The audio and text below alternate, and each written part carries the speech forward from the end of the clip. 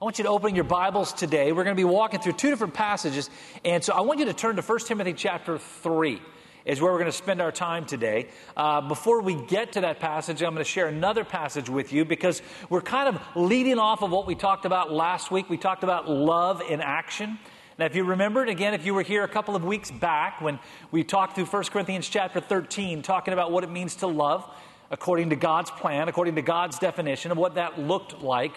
And then last week, we talked about how to actually act out on that, how to actually put that into practice, to make that part of our daily journey, our daily walk, to actually live it out, not just talk it out.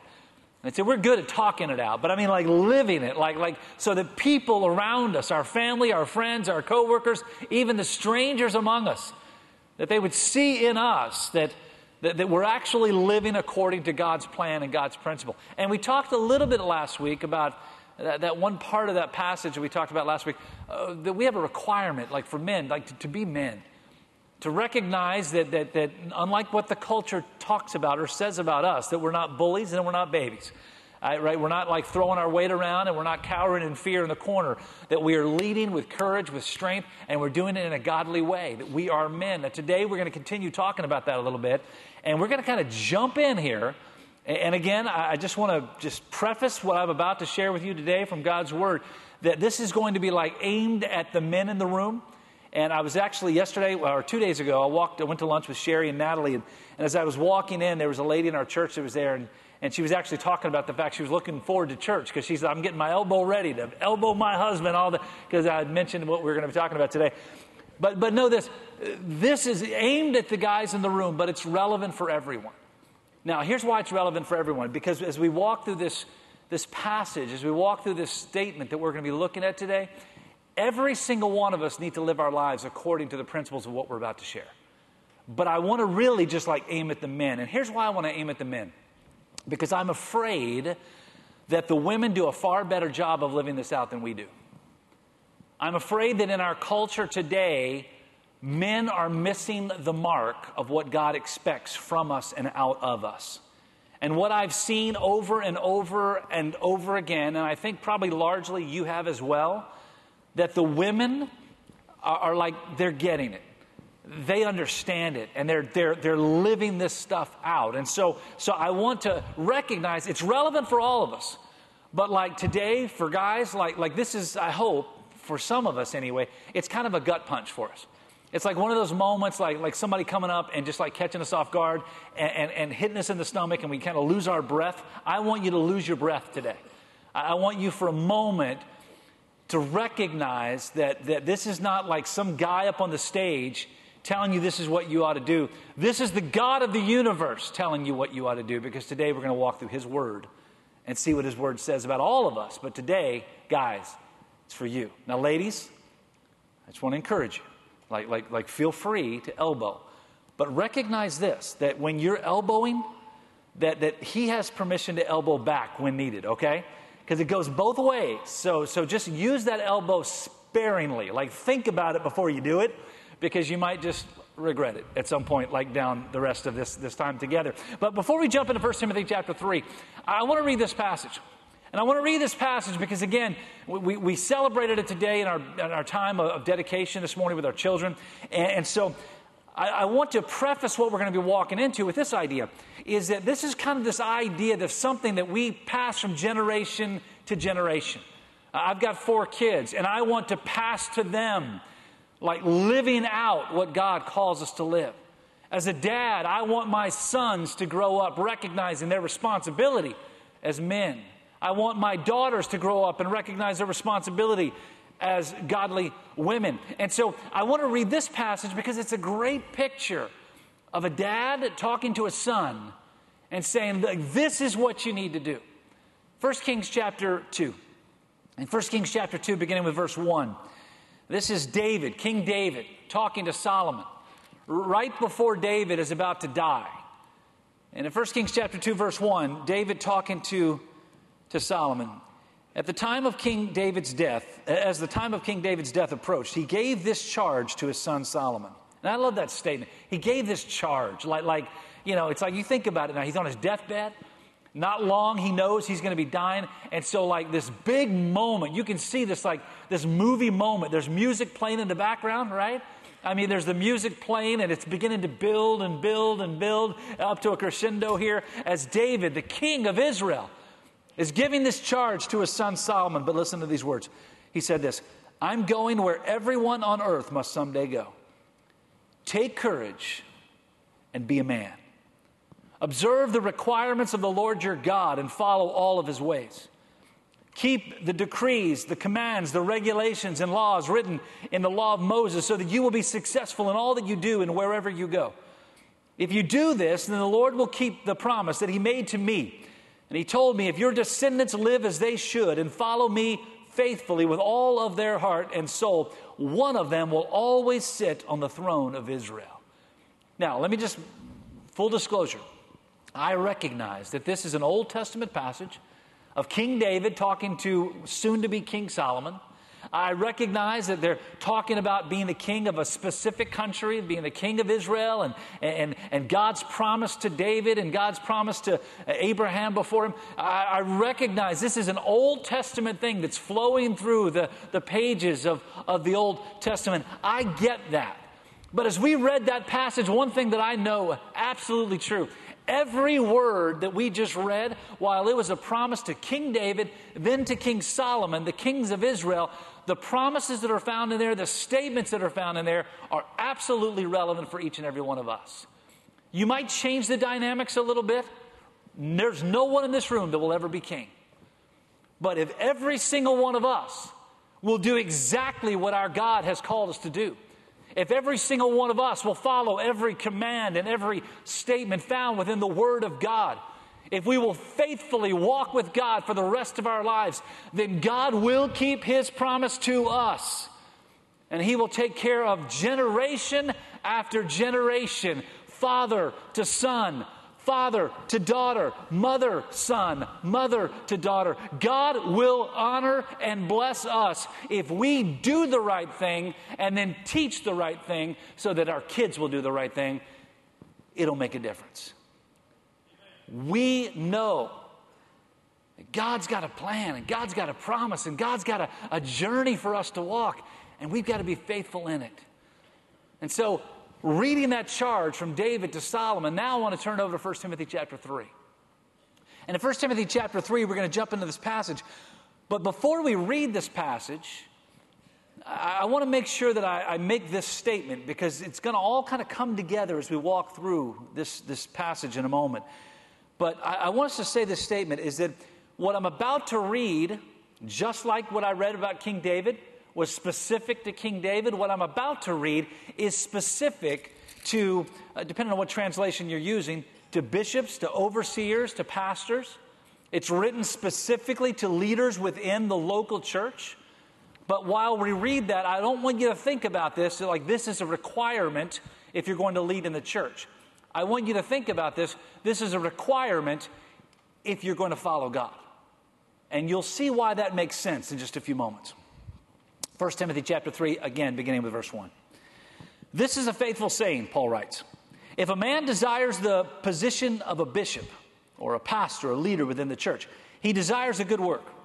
A bishop then must be blameless, the husband of one wife, temperate and sober-minded, of good behavior, hospitable, able to teach, not given to wine, not violent, not greedy for money, but gentle, not quarrelsome, not covetous. One who rules his own house well, having his children in submission with all reverence. For if a man does not know how to rule his own house, now how will he take care of the church of God?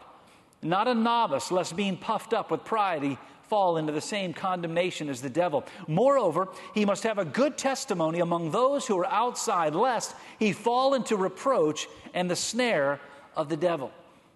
Now, we're going to walk through this passage today, but before we do that, again, I want to set the stage for what we're talking about. We've read two passages today. One, King David talking to King Solomon, soon to be King Solomon, an Old Testament passage. We just read this passage, Paul writing, talking about the leader within the church. Now, there was a statement as we read in there, it talks about how that a leader within the church must know how to take care of his own household, right? You heard that, right? Because then it said this, because if he doesn't know how to take care of his own household, then how in the world is he going to take care of the house of God?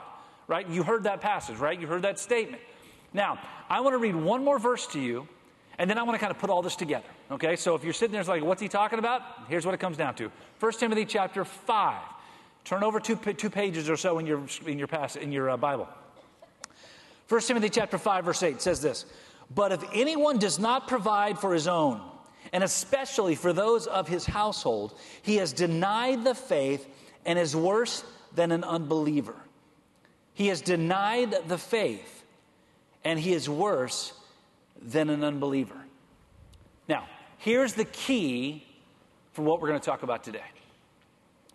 That passage in 1 Timothy chapter 5 and what we read a few moments ago in 1 Timothy chapter 3, two different places where it says if he doesn't take care of his own household, if he's not doing the things that he needs to do at home, then he has lost the faith, he's denied the faith, and he's worse than an unbeliever. And then over in 1 Timothy chapter 3, that if he can't take care of his own house, then how in the world is he going to lead the house of God? Take those two statements, pull them out for a moment, and here's the declaration that I want to start with today.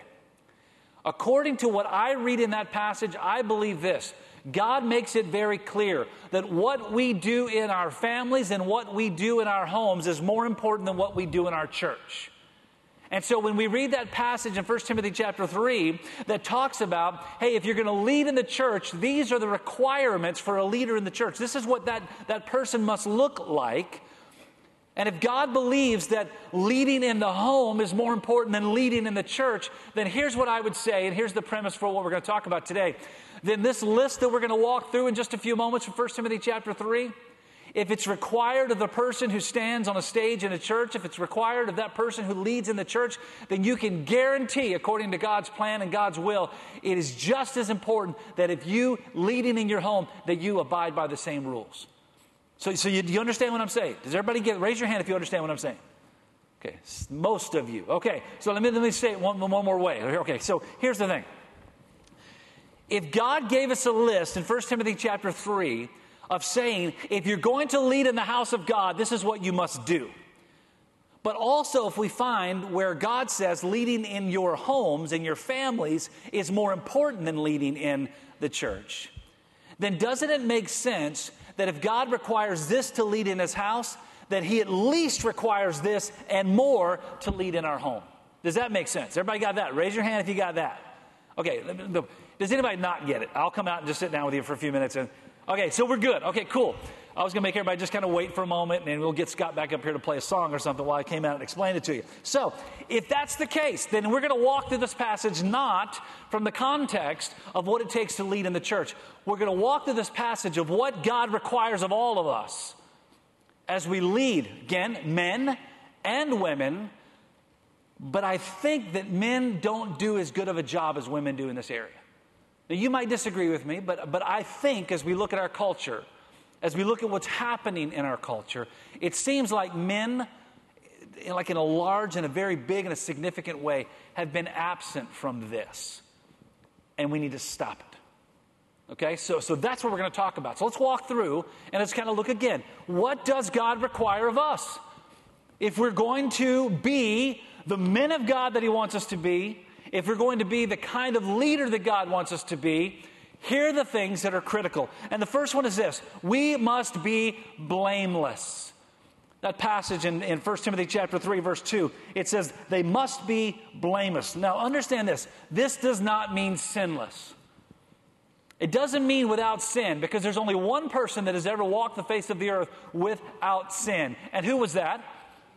Jesus, right. So Jesus is not here, right? We're not Jesus, right? I mean, he's here. Okay, yeah, I'm getting letters tomorrow. Jesus is here. No, okay, I know he's here, but you ain't him and I ain't him. Okay, so that's what we're getting at. So the clear picture here is this, is it doesn't mean that we must be sinless, because that's impossible, but it does mean that we need to be blameless, which is absolutely possible. And here's how you live a blameless life. That you recognize that there is a very short thread between commission and confession. That as we walk through life in our sinful nature, all of us are sinners, according to Romans chapter 3. All of us have a sinful nature, according to God's word. We know that.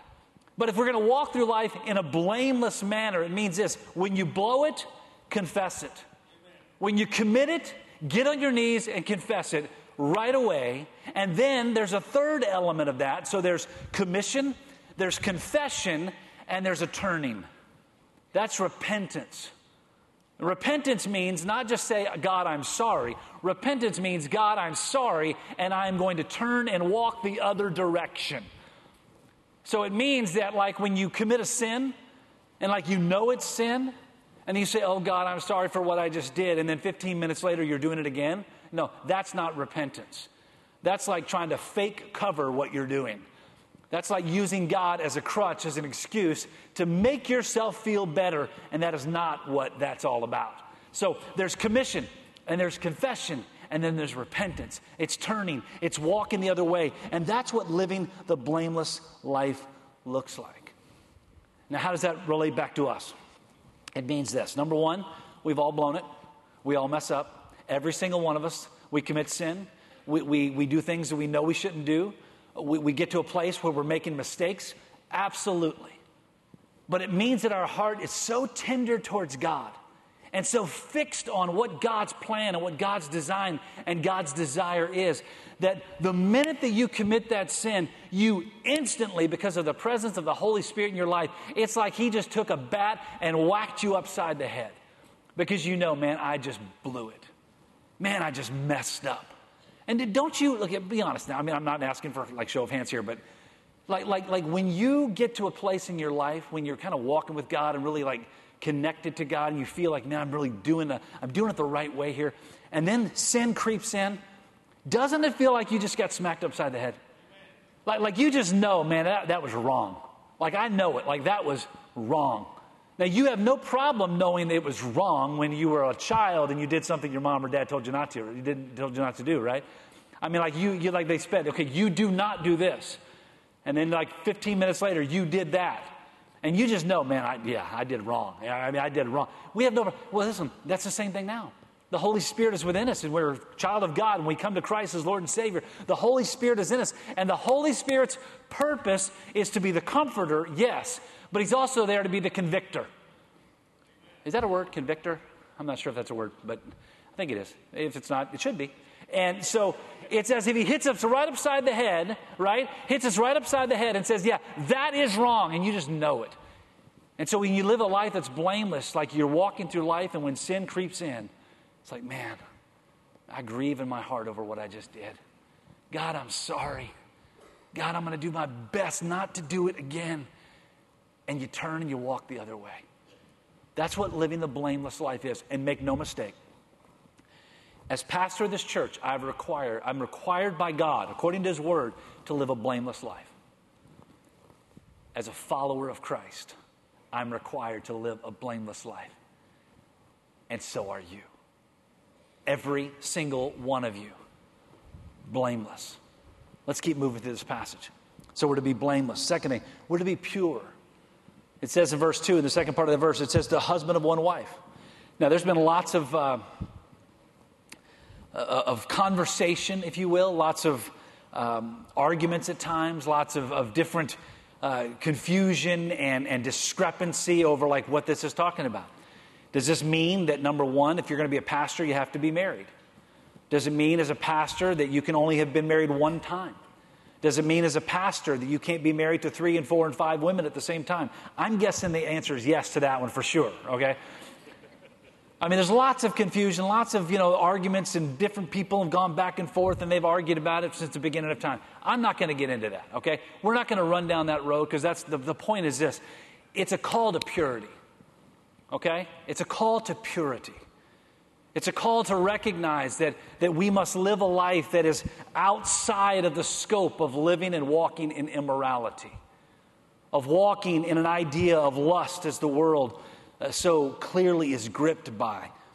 In this passage in 1 John chapter 3, verse 3, it says this, and all who have this eager expectation, we used this verse last week, will keep themselves pure, just as He is pure. If your eyes are fixed on God, if your eyes are fixed on who He is and what He's done and what He wants you to do, man, it's going to drive you to purity. Now, men, let me tell you what that means. It means this, is that you are going to be careful of what you look at.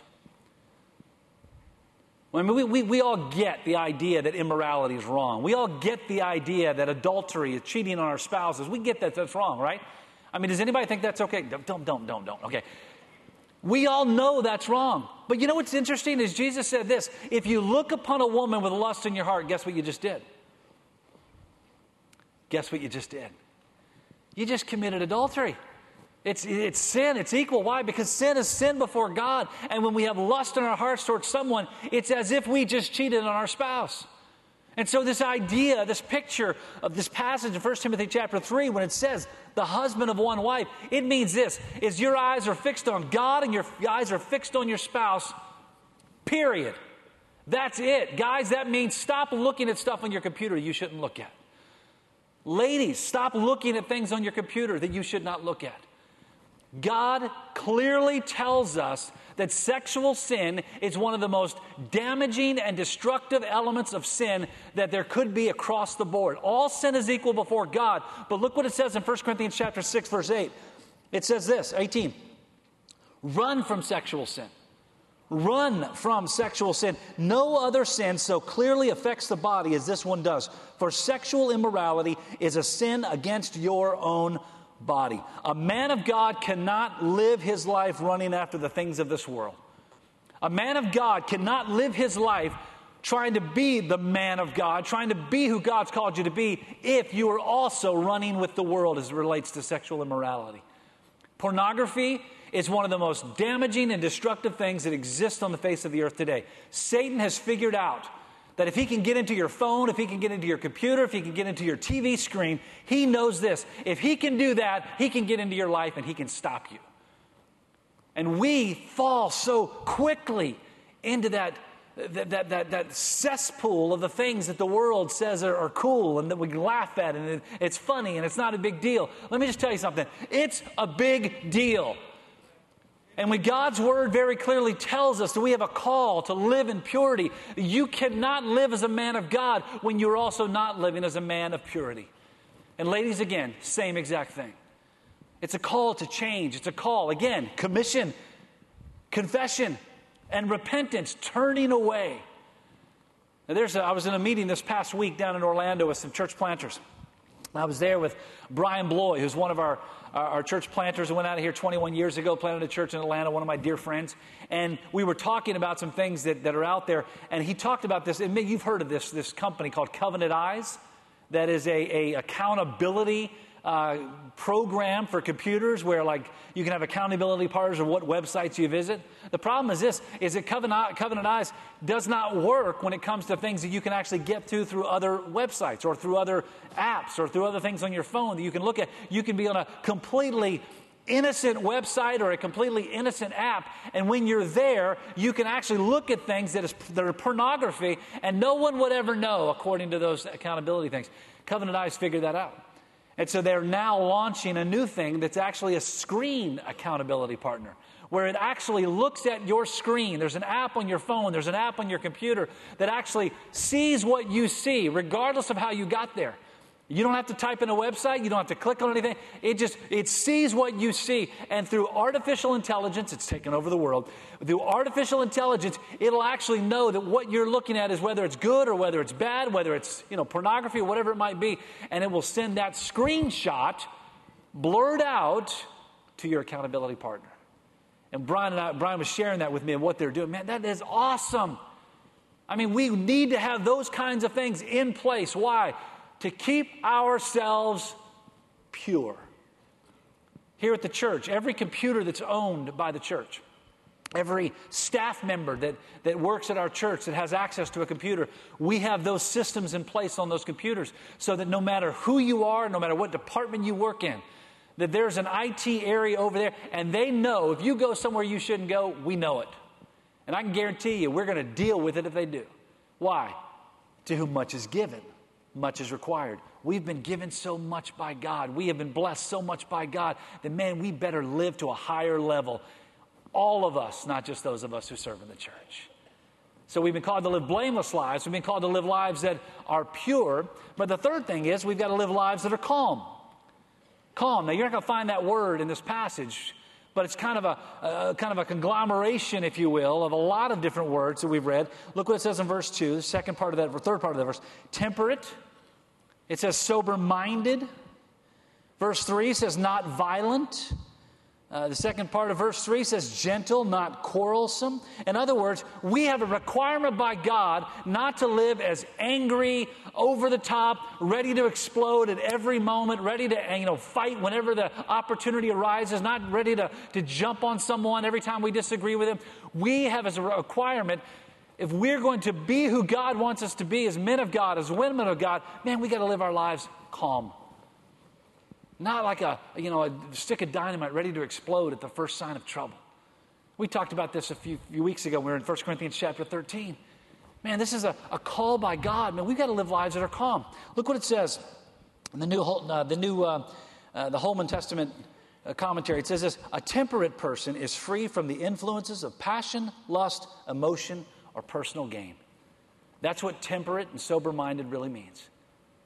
A lack of the influence of passion, of lust, of emotion, or personal gain. Now you think, wait a minute, does that mean guys can't have emotion? No, but it means this, that if something goes on that we don't like, if we see something on Twitter that we don't agree with, if we see something on Facebook that we're not really connected to, that we don't agree with, that we're not ready to lash out and attack and jump on somebody in the moment that happens.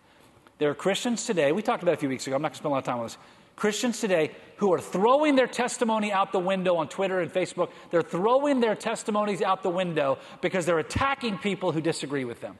Whether politically or whether social, whatever it might be, they are literally throwing their testimony out of the window. Stop.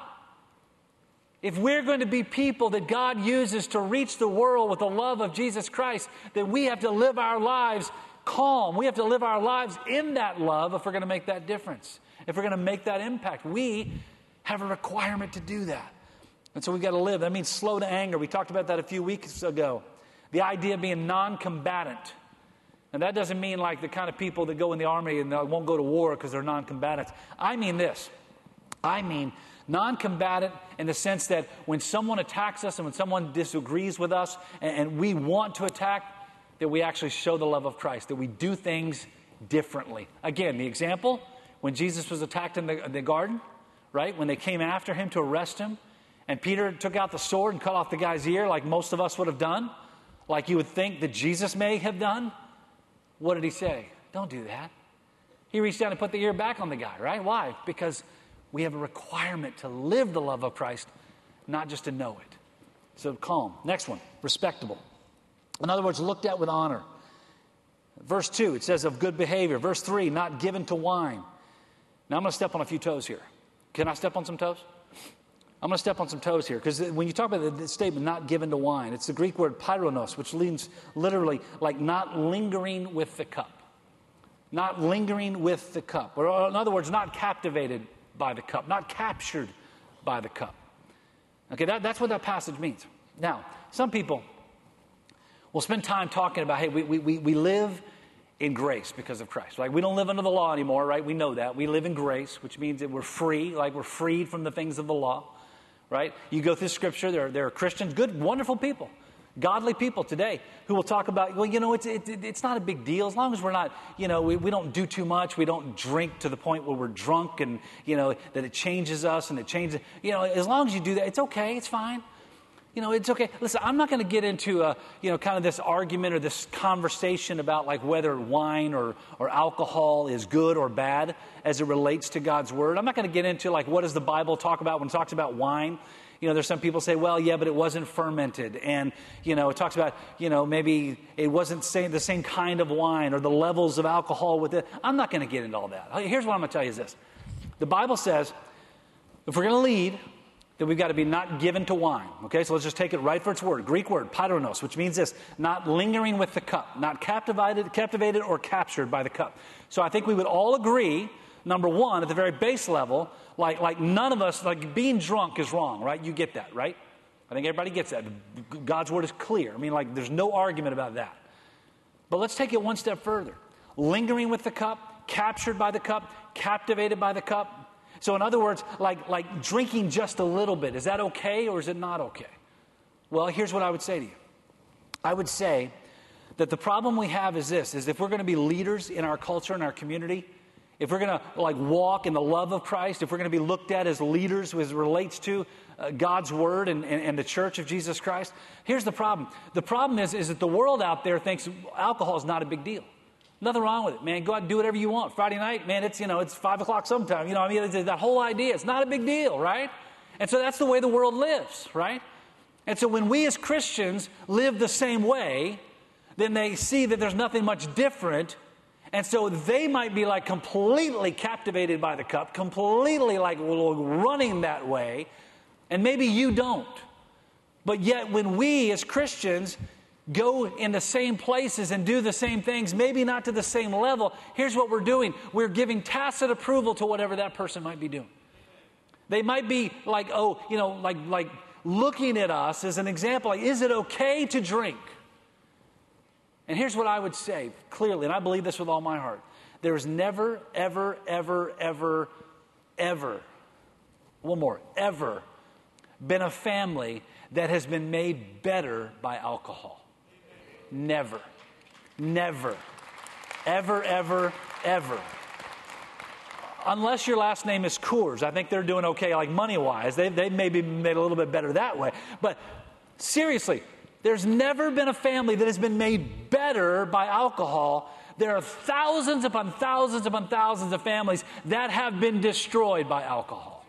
Now, if that's true, then if we as leaders in the church and leaders in our families and leaders as it relates to God's plan and God's kingdom on this earth, then when we sit down and when we drink, and that person sitting way in the corner over there looking at us who is struggling, whose family is falling apart, whose marriage may be falling apart, or maybe her child who is lost in addiction, and they're looking across the room and they know that we are a person who claims the name of Christ, and we're a person who talks about our Christianity and our faith and walking with God, and we're sitting in a booth and we're drinking too. Here's what we're doing. We're giving that person an opportunity way in the corner over there. I'm not pointing at you, but way in the corner over there looking at us and saying this.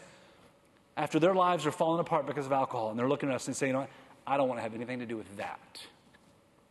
It's a testimony issue. Now, I know I'm stepping on some toes. And I know I'll get some letters and some emails tomorrow. I posted something on Twitter last year about alcohol, and when I did, I got hundreds of responses, angry, because how dare would I say that alcohol is wrong? Some of them coming from pastors. Okay? Now, here's what I would say, and again, I said it to them, and I'm going to say it to you. You may disagree with me wholeheartedly. Okay. But I want to go all the way back to what my dad told me when I was a little kid. He said, I'm not going to get into the arguments of alcohol in the Bible, whether wine was good or whether it was bad or whether it was fermented. I'm not going to do that. All I know is this. When I was 14 years old,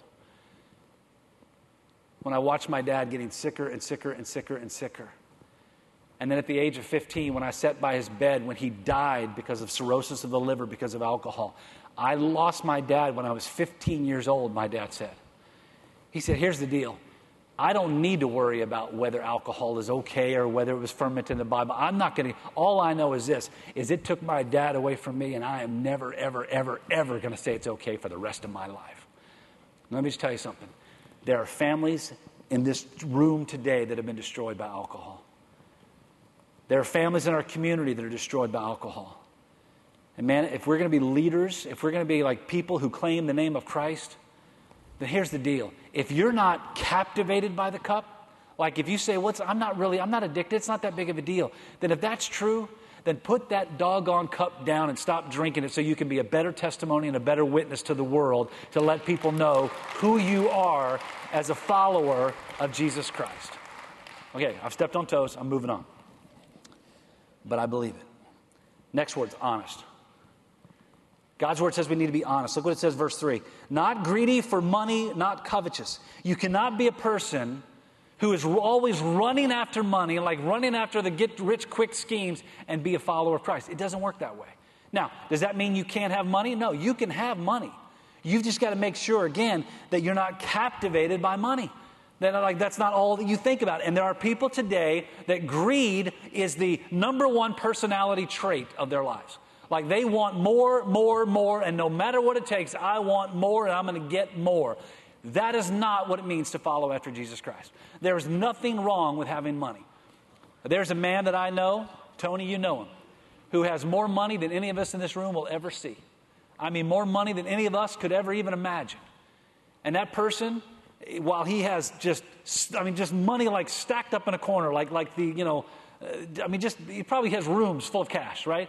I mean, incredible. The guy's got so much money, and you would never know it by talking to him. You know why? Because money is not a big deal to him. It doesn't matter. He's got the money, but he doesn't care because money doesn't have him. He's a person who follows after Christ and runs with Christ and wants to do everything he can. And he is willingly spending his money all over the world to let people know who Jesus is. There is nothing wrong with having money, but you better make sure you're not living your life where money's got you. We've got to be people who are honest, not greedy. Last one, make sure we live lives that are godly. Verse 7, moreover, he must have a good testimony among those who are outside, lest he fall into reproach and the snare of the devil. The testimony of godliness is one of the greatest personality traits that any man or any woman could ever have. That when you walk into a room and people see you, that the first thing that comes to their mind, man, that's a man of God right there. Charlie Harbin, I don't know if he's here today or not. He sometimes comes. He's 95 years old, and he sits right over in that corner over there, and he's been part of my life since I was a kid, really. But when Charlie Harbin comes into the room, because I've known him for so long, and I know his life, and I know his heart, and I know his passion. When he walks in the room, here's what I think. There's a man of God. I just know it. There's a man of God. Is he perfect? No, but he's a man of God, and I know it without any question. When my dad walked into the room, I knew my dad. I knew things about my dad you didn't even know. Like I've seen my dad get mad at me for doing things before. And when I was doing things wrong, and I've seen my dad angry before. I've seen that about my dad. But here's one thing I know about my dad. No matter what, every time my dad walked into the room, the first thing that came into my mind is a godly man. Now listen, we have a responsibility as men, as women who are Christ followers, that we live our lives in such a way that when you walk into the room, the first thing people think about you, man, there's a godly man. There's a godly woman. And that does not happen without work. It takes deliberate action. It takes diligent action. It does not happen overnight.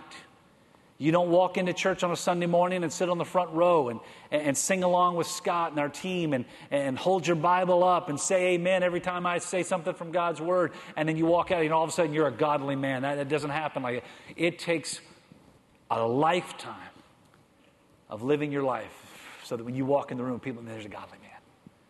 But man, let me tell you, make that your pursuit.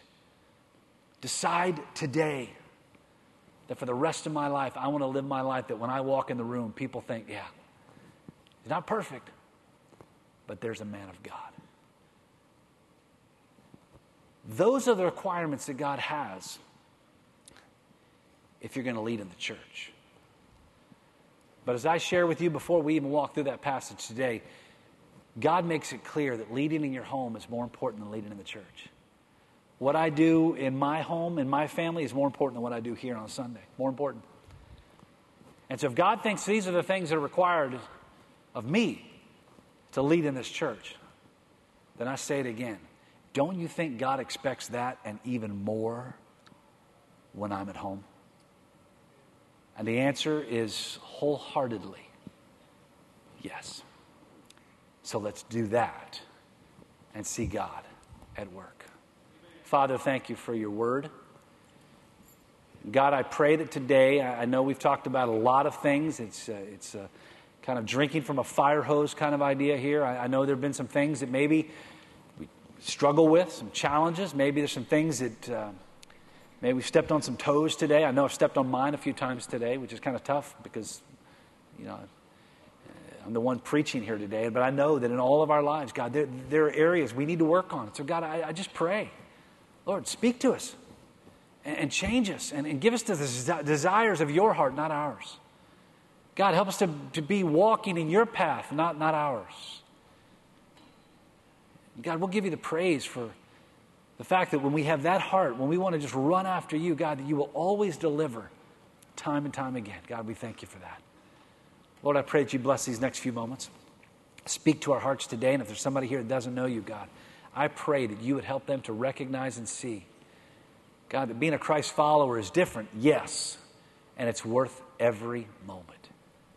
With our heads bowed and with our eyes closed, we're going to stand in a few moments. We're going to sing together. And when we do, again, altar's open. Got a prayer request? Come on down. Fill out a prayer request card here and leave it here. We pray over those cards. You've noticed out in the lobby, you've along the wall, thousands of prayer requests that have come in since even January the 1st. And we pray over those every week. Maybe you got a prayer request. Come down and just leave that here. Maybe you want to come and kneel here and just kind of pray and kind of get connected to God and maybe kind of pray with a family. As your family. That's great. Maybe you want to come and join our church, come for baptism. Awesome. That's terrific. Maybe you're here and you don't know Christ. And you've heard me talk about it a couple times today. And I'll say it one more time. God loves you. Say, but I've blown it. God loves you. I'm a sinner. God loves you. You don't know what I've done. Doesn't matter. God loves you. And God loves you so much, Christ died for you. And Christ died and he rose again 3 days later. And that all we must do, according to Romans chapter 10, is believe that Jesus is God's Son, believe that he died and that he rose again. And verse 13, anybody who calls on his name will be saved. And today, I promise you this, no matter what you've done, God loves you and God will save you today if you'll just simply say these two words, I believe. And maybe today you want to come down and talk with one of our team members that are gathered here at the front. We'd love to talk with you about that, share that with you, let you know who he is. Maybe you're here today and we've talked a lot about God's Word and you don't have a Bible. You're just like, man, I don't have a Bible. Let me tell you, we've got stacks of Bibles on the corner of this stage that we give away for free to anybody who needs them because God's Word is not something you sell. God's Word is something that you give and you freely share. We've got them over. You need a Bible? We've got a Bible. Come on down. Whatever God is speaking to your heart about today, maybe you've not been leading as the man of God or the woman of God you need to be. Maybe you need to come and do this. You need to come here and get on your knees before God and say, God, I confess my sin before you. I've not been doing what I'm supposed to be doing. And God, I want to change it today. Maybe that's what you need to do. And I encourage you, when we stand in a moment and sing, I encourage you to do just that because it matters. Let's stand together. Let's sing these words and step out right now.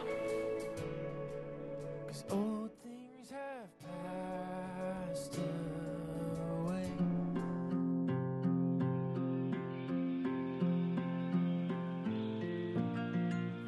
We want to take this opportunity to thank you for joining us here today. You know, at Thomas Road Baptist Church, since our very beginning, back in 1956, we've been about one thing and one thing only, and that is to bring the message of hope that comes through Jesus Christ to the world. And today, my friends, we recognize we live in a world that's messed up. We live in a world that's full of division and conflict and pain and sorrow. But Jesus came to this world not to bring division and sorrow, but to bring joy, to bring peace, to bring hope. And today, that's the message that we want to share with you. And if you're watching this and you've never had the opportunity of connecting with Him at that level, of understanding what it is that Jesus came to do, then I encourage you and I want to let you know the greatest news you'll ever hear. And that's this: God loves you. He loves you with an everlasting love. In fact, He gave His only Son, Jesus, to come to this earth, to die on the cross, to pay for your sins and for my sins, to do for us what we never could do for ourselves. What an amazing gift that really is. God loves you. Christ died for you. But 3 days later, He rose again. And when He came out of that grave, He gives us victory over sin, over Satan, over the grave. He gives us the hope for eternity. But according to God's Word, it's very clear. What we must do is believe. We must believe that Jesus is the Son of God. We must believe that He died and that He rose again. And if we do that, according to Romans 10:13, anyone, that means you, it means me, it means every person that has ever lived, anyone who calls on the name of the Lord will be saved. And so I encourage you today to recognize that hope that comes through Jesus. And if you've never trusted Him as your Lord and Savior, do so today, believing that He is who He said He is, that He did what He said that He did, calling on His name, and it'll change everything. That is the message that we share. It's a message that we want to take to the entire world. And today I would encourage you to connect with us, maybe even financially through a gift that you can help us to take this message around the world. I encourage you today to stand with us as we stand with truth, as we stand with hope, to let the world know God loves.